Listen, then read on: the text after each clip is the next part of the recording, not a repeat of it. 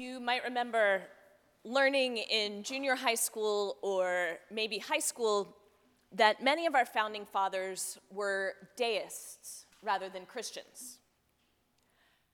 I don't remember learning this in school because I grew up in Texas, where, as far as I can remember, the history curriculum was just 8 years of Texas history, with a little bit of American thrown in at the end.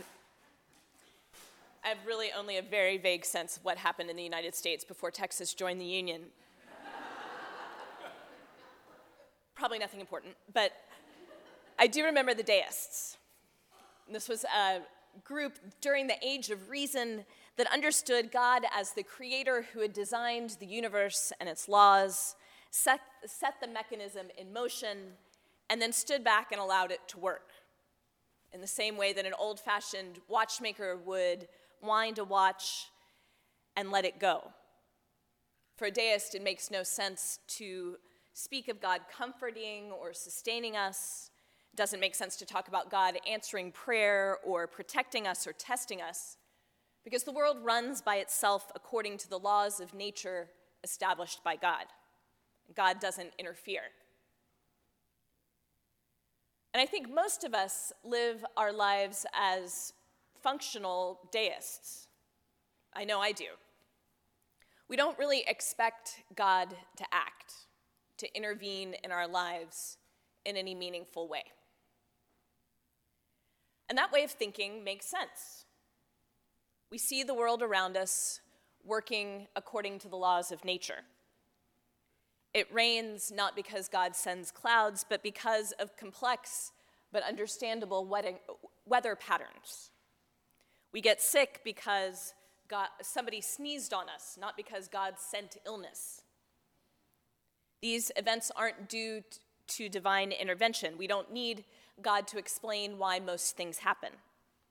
We might bring up the divine when we talk about the great mysteries of life and death, but most often we think of God as a sort of heavenly observer who mostly keeps his hands off the controls. God doesn't get his hands dirty with the details of human life. For all intents and purposes, we often think like deists. And this makes Easter a problem for us, because Easter can't be explained by the laws of nature. Easter is an act of God, God's definitive intervention in the world. If we consider non-Christian sources only and ignore the gospel account, here is what we know about the resurrection.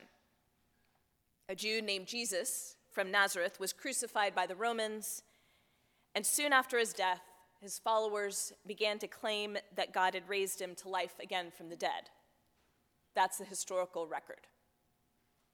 Now, we don't know what happened 3 days after Jesus was crucified, but we do know that it changed Jesus' disciples, his followers, forever. That something real happened on Easter, that it transformed those who experienced it. Today's gospel story tells us that Jesus showed up in the room where the disciples were sitting, that he showed them his scars, ate with them, explained who he was and what he was doing. And we can quibble all day about precisely what form the resurrected Jesus took, but somehow the experience of seeing him changed everyone in the room. And in the resurrection, God intervened in human history, contravened the laws of nature, and the world was different because of it. And if God did that, if God sort of broke all the rules and acted, if God reached into human history to save us, then maybe the deists are wrong. Maybe we're wrong. Maybe God is more active in human life than we give God credit for. Of course, that assumption, the idea that God steps into our world, is very problematic. How do we make sense of the times when God doesn't seem to intervene or offer guidance? We can think of those times in our own lives probably, and certainly in the life of the world. And how do we know that God is at work? And things are happening not just by chance or because of human choice. After all, the deists have very good reason to believe what they believe. But what if they're wrong? Not saying that God controls coin tosses or gives and takes away parking spaces. And I'm certainly not saying that God is responsible for human suffering. But what if those first disciples were right and that God participates meaningfully in human life? To me, that's one of the central messages of Easter.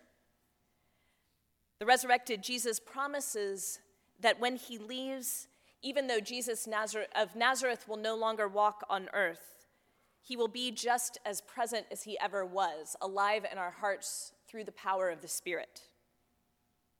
And in that presence, through the Holy Spirit, God's intervention in our lives is real.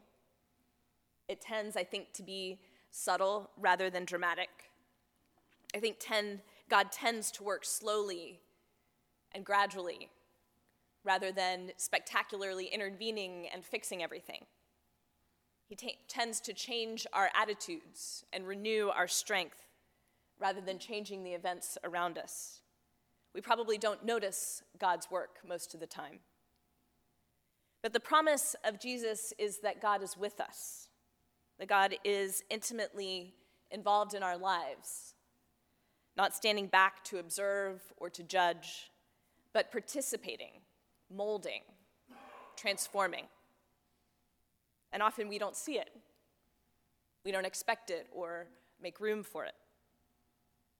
When we're confronted with difficult situations, we think that the only possibilities are the possibilities that we can imagine. We think that the only forces at work are the ones that we can see. But what if that isn't true? What if God is really with us, in us? What if God is really at work in the situation, creating new possibilities, changing perspectives? What if there's hope and promise that we can't see because God is real and God acts? What if we're the answer to someone else's prayer? So many times in our lives, we worry and we stress and we feel unable to imagine a way forward.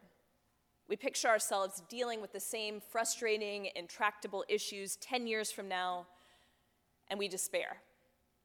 But isn't this assuming that God won't act, that God won't help us to grow, that God won't help us to see new possibilities, that God won't bring people into our lives that bring new horizons?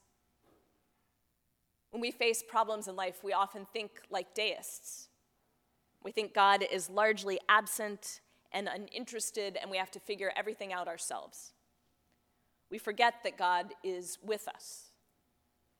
This isn't an excuse to be passive or to avoid responsibility, quite the opposite. If God is alive and at work in the world, then we need to be available to be instruments of that work on behalf of others.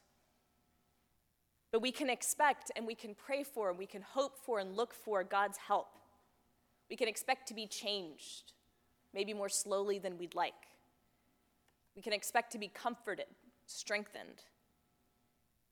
God usually doesn't fix everything, but we can trust still that God is at work. Christ is risen and God is with us. Thanks be to God. Amen.